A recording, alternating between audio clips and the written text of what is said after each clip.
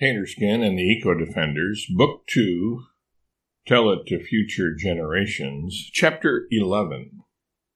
Who has the next suggestion? Albert asked. Rovette and I had been talking about it.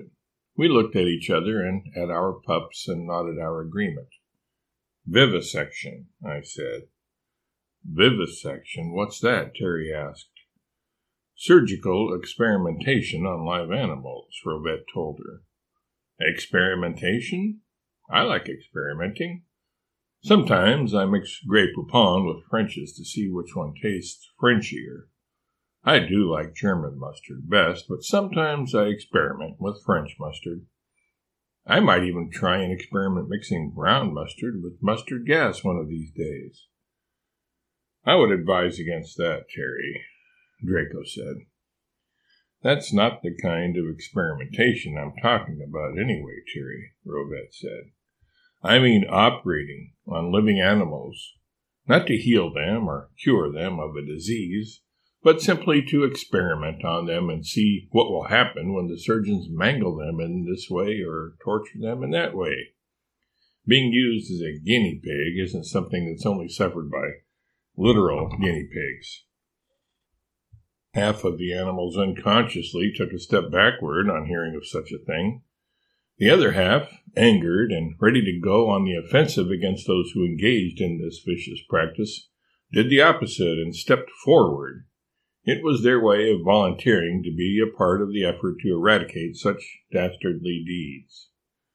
Stripes and Rory roared, the elephants trumpeted, and the rhino and hippo grunted. Uga, the gorilla, bounced up and down and swung his arms around like a pugilist preparing for a bout. They were all quite worked up, to say the least. Where do we go and when to put an end to these acts of deviltry? Stripes asked. Hartford, Connecticut, 1903, I answered him. We want to save one puppy in particular and put the world on notice that the animals of the world will not tolerate any animal anywhere being experimented on in this diabolical way. It was obvious to all that Hartford, Connecticut, in 1903 was in our future. Or it was in our past, I guess, as that was over 600 years ago. It would become one of our memories after going there, doing what needed to be done, and then returning to where and when we were as we discussed this. 1861, Charleston, South Carolina, to prevent the Civil War, and then 1903, Hartford, Connecticut, to put an end to vivisection, Albert summed up. What else? Who else has a pet project? No pun intended. We owe it to mankind, animal kind, and to the earth itself to end the unwise and selfish polluting of the environment, which leads to global warming or climate change, which leads to disaster and death, Alexis said.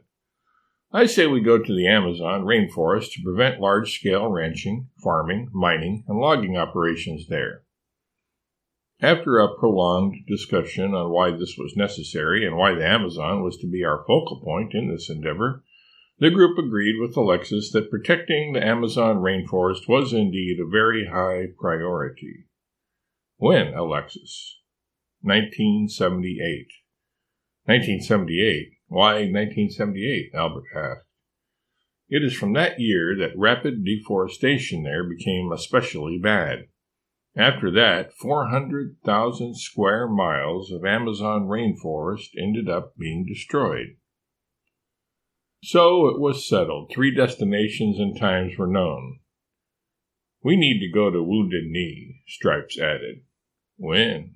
Why? What happened at Wounded Knee? Where is it, and why do we need to go there? Said Draco.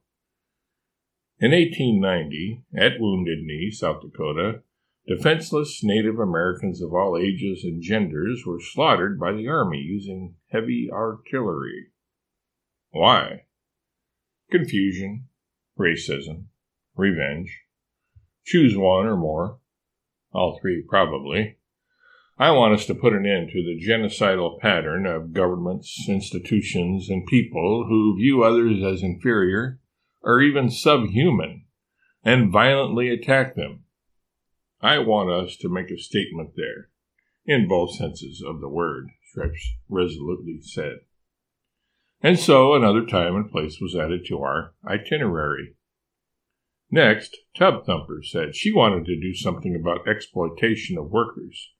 She had a particular time and place in mind to make a stand and effect a change. The Triangle Shirtwaist Company in New York City, 1911. What is a shirtwaist, and why should we waste our time on it? Terry wanted to know. Nobody noticed the homophonic pun she made.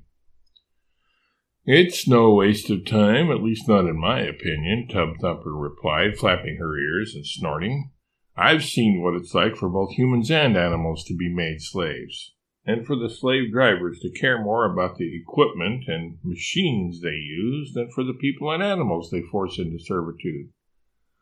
At the Triangle Shirtwaist Company, over 100 were killed in a fire due to the tight-fisted, hard-hearted attitude of the owners of the company. Okay, you don't have to get all up in ears about it. Lead the way and I'll back you up, Terry said. But you still haven't answered my first question. What in tarnation is a shirtwaist? It's a blouse, a woman's shirt, Alexis said. You wouldn't catch me dead in one, said Terry. That's another strange human custom I'll never understand, disguising themselves in a new way every day with patterns and colors that are sometimes downright off-putting and clashy. Clashy? Yuck asked, chuckling. Yes, their duds or togs or whatever they call them often clash with each other or with their skin tone. Take me, for instance. As splendidly beautiful as I am, I feel no need to camouflage myself, and my wings always match my beak and feet. Why would I hide my hide? I am the best undressed critter in all of animaldom, the most elegant, chic, and natural beauty the world has ever seen. I should be on the cover of GQ. GQ? Isn't that a rag for male humans? Lucero asked. Not hardly, answered Terry. Ginormous pterodactyls quarterly is for the most refined flying lizards. And anyone else who wants to keep up with all the news and gossip and fashion tips about us, the royalty of the skies. Enough of that, Albert said, again growing impatient with the sidebars and soapbox ranting. Who's next? All of us looked at each other and shrugged. I think that's it for now, I said. Albert then suggested that, for no reason in particular, except perhaps to avoid appearance of preferential treatment, we go to the various locations in chronological order, namely 1861 Charleston, South Carolina, Fort Sumter to ward off the Civil War, 1890 Wounded Knee, South Dakota, to prevent the genocidal massacre of Native Americans, 1903 Hartford, Connecticut, to put an end to the practice of vivisection, 1911 Manhattan, New York, Triangle Shirtwaist Factory, to prevent the deadly fire and the exploitation of workers, 1978 Amazon, to keep the rainforest, the Earth's lungs, intact by disallowing large-scale commercial ranching, farming, mining, and logging. The seating arrangements in the time and space vehicles started out as follows. 12 souls in the Zephyr, 4 pups in 1 seat. And there's a chart showing who sits where. 10 souls in the Androcles, another chart showing who sits in which seats. And with Terry on the tail, Terry the pterodactyl.